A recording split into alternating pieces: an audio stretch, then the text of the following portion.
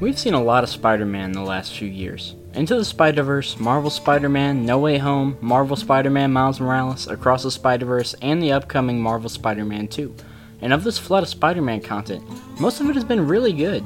It is truly a fantastic time to be a Spider-Man fan, and yet, after recently watching Spider-Man 2 again, I can confidently say that it remains the best Spider-Man movie ever made, and it's not because of nostalgia.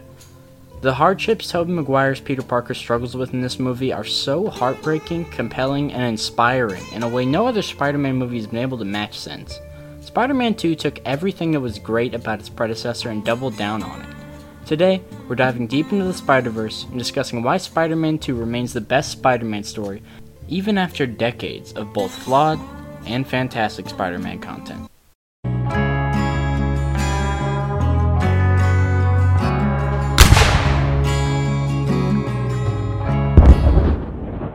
Now before we get started, I just want to make it clear I'm not trying to say that all the recent Spider-Man stories are bad, or that there is not character growth in them, just that Spider-Man 2 is by far the most impactful to me. Across the Spider-Verse, No Way Home, and Marvel Spider-Man all do a great job of developing their main characters and giving some really moving moments. The theme of loss and sacrifice is a fundamental aspect of Spider-Man, and the biggest reason this character is so compelling. The story of Marvel Spider-Man in particular gets so much right about this, with two of the most devastating moments I've seen for Peter Parker that highlight why he's so special. The game spends its entire runtime establishing the close relationship between Peter and Otto. The final confrontation with his mentor Doc Ock plays out rather similar to the end of Spider-Man 1 with Green Goblin. Once he's defeated, he desperately attempts to blame his actions on his madness and pleads for Peter to help him, only for it to be revealed that the image of a scared victim is a facade.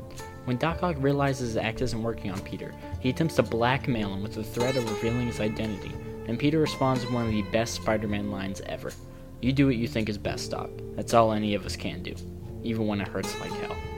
The other fantastic moment from this game is when Peter must make the choice to let Aunt May die in order to save the rest of the city. It's a beautiful parallel from his origin story. Uncle Ben dies because Peter was selfish, and Aunt May dies because that moment taught him to be selfless. No Way Home also has a great moment that also serves as a much-needed reboot for the MCU's version of Peter Parker. I'll get into some ways the MCU Spider-Man could have been done better in a bit, but regardless, No Way Home is a fantastic sequence where Peter makes the selfless choice to have Doctor Strange essentially erase him out of existence in order to stop a catastrophe. The best stories for this character show that Peter Parker has to lose in order for Spider-Man to win. And that brings us to the Peter Parker from the Raimi trilogy, who more than any other version feels like a real human that makes devastating mistakes, faces real consequences for his shortcomings, and must find it completely within himself to solve his problems and do what's right. No one comes to save him, and especially in Spider-Man 2, he has to dig deep and accept that he must be Spider-Man, even though it destroys his life and any chance of having personal relationships. He becomes isolated from everyone he cares about, has his reputation destroyed, and struggles just to get by, all while taking a beating as he attempts to protect New York. The amount of L's this man takes in this movie is just astonishing.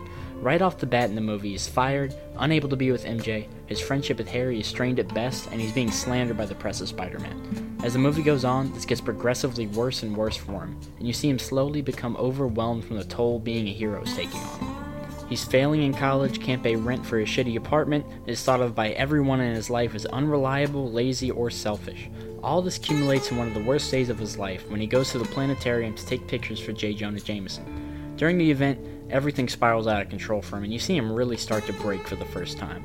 He gets told off by MJ, publicly slapped and humiliated by Harry, and is forced to take a picture of the love of his life getting engaged to a much more successful man. Then he falls while swinging, and you see him despair as he picks up a newspaper claiming Spider-Man is in league with Doc Ock. And after all this, you completely understand why he would give up. He's unappreciated, looked down on, and endlessly punished by being Spider-Man. Peter struggling so hard in this movie to live up to Uncle Ben's legacy as his life falls apart is gut-wrenching. The domino effect of Spider-Man ruining every aspect of his life makes the scene when he finally throws the suit away such an earned moment. It's both shocking and understandable to see Peter ignore those that need his help over and over, and it's a pretty impactful moment when he still saves a child from the burning building, but doesn't realize till after that someone else was in there and died. Just being a good person as Peter isn't enough, because if he was Spider-Man, he could have saved everyone. Seeing his growth over the course of the movie as he learns to accept that he has to let go of the things he wants most in his life in order to fulfill the responsibilities that have been put on his shoulders is really impactful. And Aunt May is a huge reason the story works as well as it does. She's the only person Peter is able to rely on throughout his movies. The acting for this character is so good that to see her struggle is really crushing. She's a truly inspiring person that has little help to offer outside of her support and wisdom, but gives all she has to guide Peter on the right path. The scene where she tears up and begs Peter to take the $20 they both desperately need makes me tear up a bit. And that's why she's the perfect mentor in these movies. She inspires Peter to be a better man and helps him find the strength in himself to persevere through challenges that would cripple others. By the time she gives her fantastic hero in all of us speech, she clearly knows that Peter is Spider-Man and essentially tells them that he is a person that can inspire others and that she knows he can be someone selfless enough to let go of the things he wants in life to do what's right. And on top of her role in helping Peter find the inspiration to jump back into Spider-Man despite the damage it does to him, she also just feels like a real person throughout this trilogy. Moments like when Peter wakes her up and she thinks it's Ben, or when he tells her it was his fault that Uncle Ben died, and she just silently walks away, really sells this as a complex character. She forgives Peter later because she's a very understanding person, but that doesn't mean she doesn't have moments where she's hurt and reacts harshly in the moment. And that's all to say, this is just, by far, hands down the best on-screen Aunt May performance I've seen. She's a wise, understanding, and strong person. Peter has almost no guidance in his life, and Aunt May gives him just the right amount in this movie. She solves none of his problems for him, but helps him become someone that can bear the weight of being a hero. The biggest problem I have with the MCU Spider-Man is that it never feels like he's on his own and has no help. Until No Way Home, it doesn't feel like being Spider-Man causes him to struggle in his real life. He isn't really poor. They never mention Uncle Ben's death. He doesn't actually have his relationship with Aunt May, Ned, or MJ damaged by his selfless actions in any meaningful way. And until he's framed by Mysterio, it doesn't feel like his identity being revealed as Peter Parker would really destroy his life. In fact, it'd probably make it better. And it doesn't feel like him being Spider-Man is all that necessary in a world full of heroes. On top of this, while I do enjoy the dynamic Peter and Tony Stark have in the MCU movies, having Iron Man be his mentor really makes it impossible for them to get this character right. And I feel like Captain America would have been a much better choice to develop a mentor relationship with Peter. Iron Man being his father figure means Peter will never be poor, never have serious problems that Iron Man couldn't fix, and will have a Spider-Man suit that is actually kinda just an Iron Man suit, not even created by his own hands. If they had gone down the route of Steve Rogers teaching him, I think a lot of these problems would have been fixed. For one thing, Captain America's philosophy lines up to be pretty similar to Spider-Man's, and it would make sense that Peter would model himself after Cap, especially considering that in Civil War, Captain America actively chooses to go up against pretty much the whole world to do what he thinks is right, even though it leads to him being hunted and having to live in hiding for years. In the Civil War storyline, being Captain America actively destroys Steve Rogers' life. This lines up perfectly with the most fundamental aspect of the character of Spider-Man, and Steve would have been a great person to teach Peter about great power coming with great responsibility. It would have been really fitting to see Peter be inspired by him and strive to follow in those footsteps. In addition to this, Peter would still be on his own and rely on himself. He can't call on Captain America to save him because Captain America is on the run as a wanted criminal. To make this even better, write it so that Steve brought Spider-Man to the airport battle and is the only one that knows his identity, so now Spider-Man is wanted as well in his first solo movie, and if anyone finds out who he is, he'd be arrested. J. Jonah Jameson could be running his propaganda as well and turn the city against him right out of the gate. I mean, No Way Home fixed a lot of this by the end, but it shouldn't have taken till the end of the third movie to give him a fundamental part of his origin story. I got off track there, but getting back to Spider-Man 2. The reason I love how beaten down we see Peter get isn't just because I enjoy dark stories or depressing themes in movies. It's because that's what makes it so inspiring to see him get back on his feet. No one helps him, he doesn't find a way to get around some of his problems and still gets what he wants as Spider-Man, and life doesn't get easier for him. He just becomes a stronger person. He regains his resolve and finds new motivation to be Spider-Man outside of just his guilt over Uncle Ben's death. It's a story that anyone who has found themselves drowning in their struggles can relate to, which includes just about everybody on the planet. And what's really great about this is that it's only after he commits to helping people again, knowing that it's a thankless job and that it means he can't be with the love of his life, that life improves for him. In the beautiful train sequence, he gets to see that what he does has a real impact on the people he saves, and in return, they have his back as well. It also shows that despite the slander against him, the people do love and appreciate what he does for them. Mary Jane is shown to be a pretty awful person throughout this trilogy, especially in this movie with the way she uses John Jameson to get back at Peter. But he is also rewarded at the end of the story when she sees he is Spider-Man and can finally be honest with her about why they can't be together. She says the risk of being with him is her choice, and Peter gets his happy ending and the support he's been in desperate need of this entire movie. He gets some of what he wants by being a person that's willing to let those things go, and all this deep character growth is beautifully capped off in the final confrontation with Doc Ock, when he gets through to him using Otto's own words and the words that Aunt May used to inspire Peter. And that takes us to the other fantastic aspect of this movie, which is the villain. Otto Octavius is a great counter to Peter because he has a very similar philosophy as Spider-Man. His creed is a dark reflection of the famous "with great power comes great responsibility" line.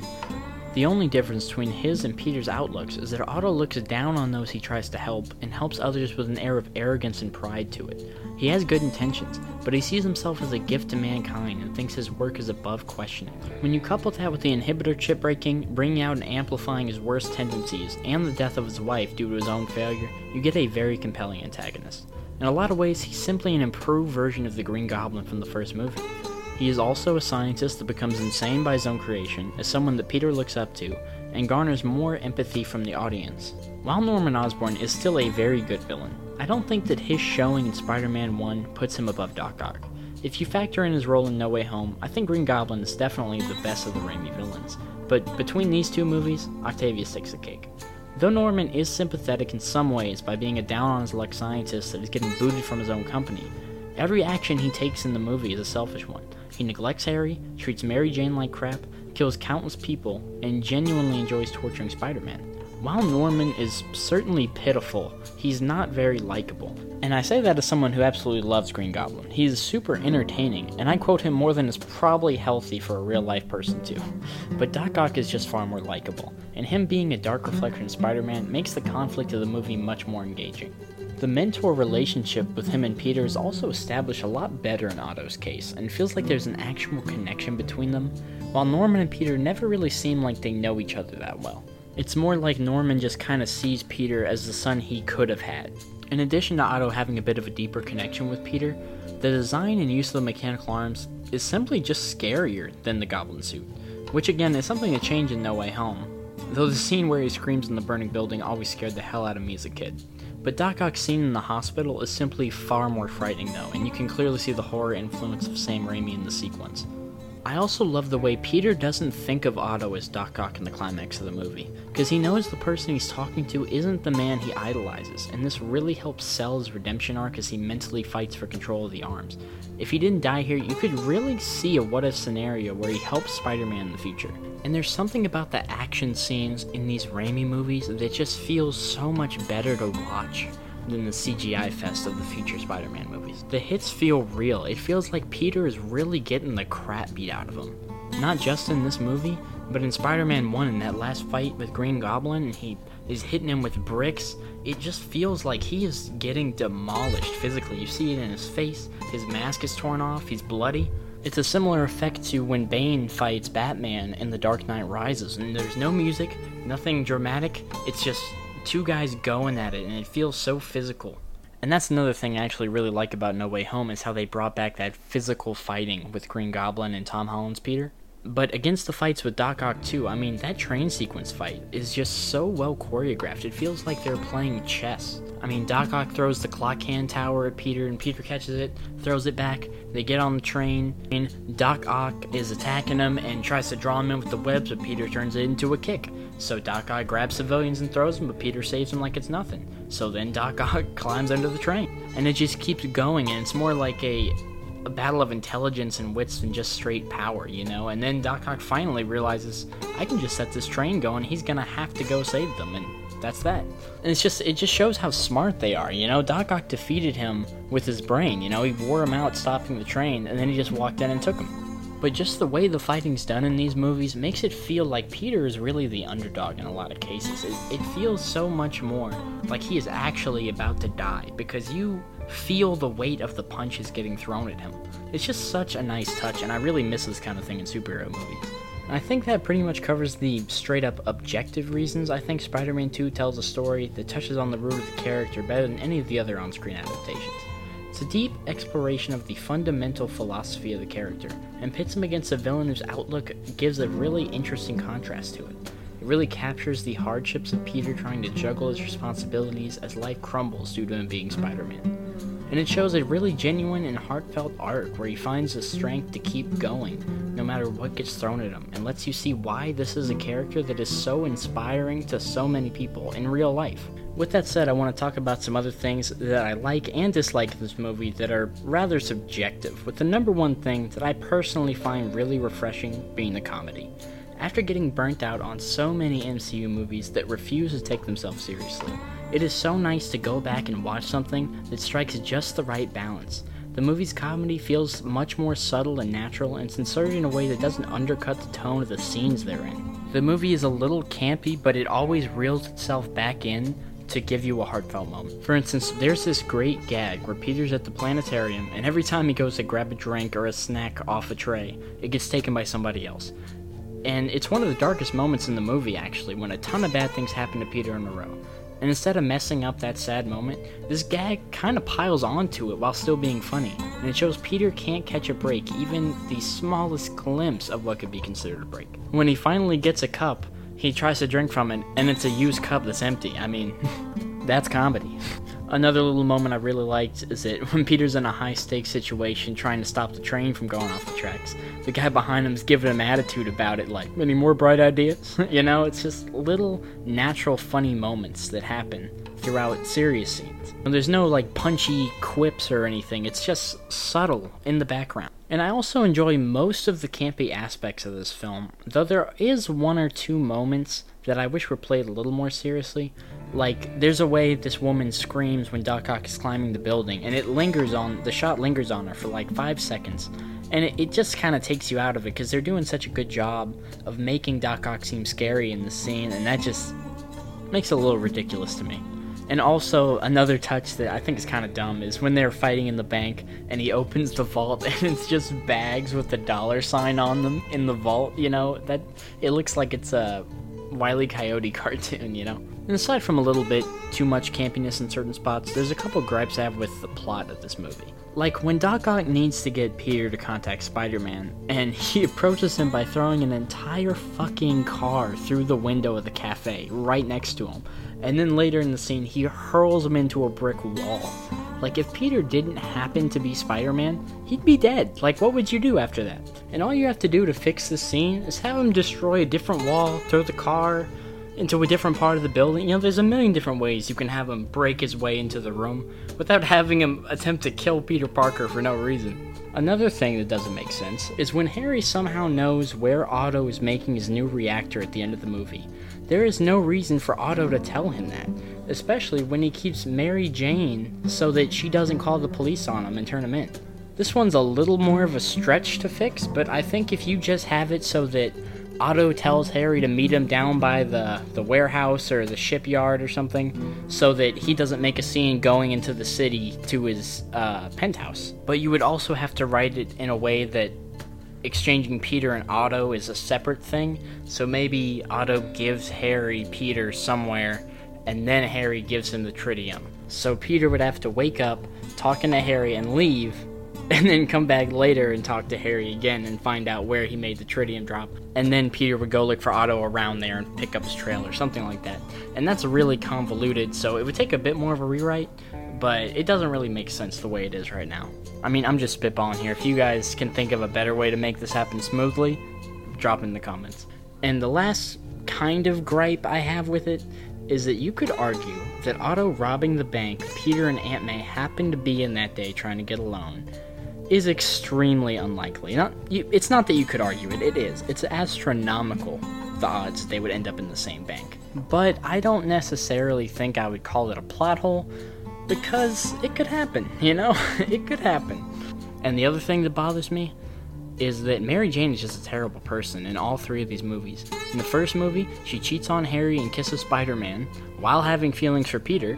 In Spider-Man 2, she strings along John Jameson the whole time and gets engaged with him just to get back at Peter. And you can definitely say that from her eyes, Peter is being ridiculous and kind of a diva, to be honest. But that certainly does not justify manipulating and stringing somebody else along in a relationship just to get what you want from somebody else. And in the third movie, again, Peter is being ridiculous. You know, he's super cocky, super full of himself, he's not supportive. But she goes and kisses Harry, like, secretly, instead of talking about it or breaking up with Peter or something, she just cheats. She's just consistently the worst in these movies. And it's not really a problem with the plot. I mean, I understand Peter can love who he loves, all that stuff.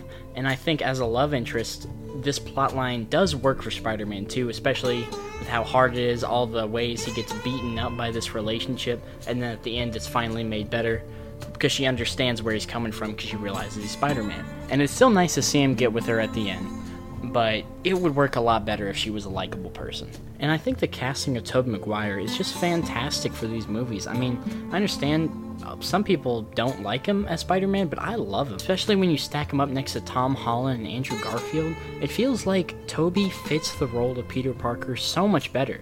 He's genuinely a big nerd, and he looks like it, you know? He's not ugly, but he certainly looks like a dork. I mean, also his acting with his facial expressions during the fights, you know, I know he makes a stupid face when he stops the train, but that's a face someone would make when under extreme stress. You know, he looks like a real person. He doesn't look like a Hollywood star acting as much. He feels grounded like the way Spider-Man should. I mean, if you look at Tom Holland or Andrew Garfield, those are both two really objectively attractive people. You know, it's hard to buy that their life is super hard as dorks and they get bullied in school and stuff, because, I mean, they just wouldn't be. And I think Andrew Garfield acts way too cool in his movies especially, and that's why, well, it's not really why they suck. They suck because they're written bad. But they fix a lot of Andrew Garfield's Spider-Man No Way Home because they stack him up next to Tobey and Tom, and they treat Andrew like he's the lamest one, so it kind of plays down into that lame aspect that Peter Parker's supposed to have. And that's why I feel like he's one of the best parts of No Way Home. And that's not to say Andrew Garfield or Tom Holland aren't good actors. They're both fantastic. I just think Tobey is a better pick for Peter Parker specifically. But anyway, despite the few things that I feel are hiccups, what really makes this my favorite of these movies is the way it digs into the root of the character. I like the Miles Morales movies, and I like No Way Home too, for the most part. But I think Spider-Man just works far better when he's on his own with little help, rather than on a team. And that's what really holds me back from enjoying the MCU and Spider-Verse movies as much as I enjoy the Raimi films. I know everyone has their favorite Spider-Man movie though, and please tell me what your favorite is in the comments and why you love it so much. I do like certain things from most Spider-Man movies, and I think some of the other versions are also pretty good. So please keep it respectful, but let me know why you agree or disagree. And let me know what other Spider-Man movies you want to see me talk about in more detail. If you enjoyed this episode of Headcanon, please, please, please consider dropping a like and subscribing so you don't miss future videos, and because it would just make me feel good. I'd appreciate it. I really would. Thank you all so much for watching, and I'll catch you all in the next episode of Headcanon.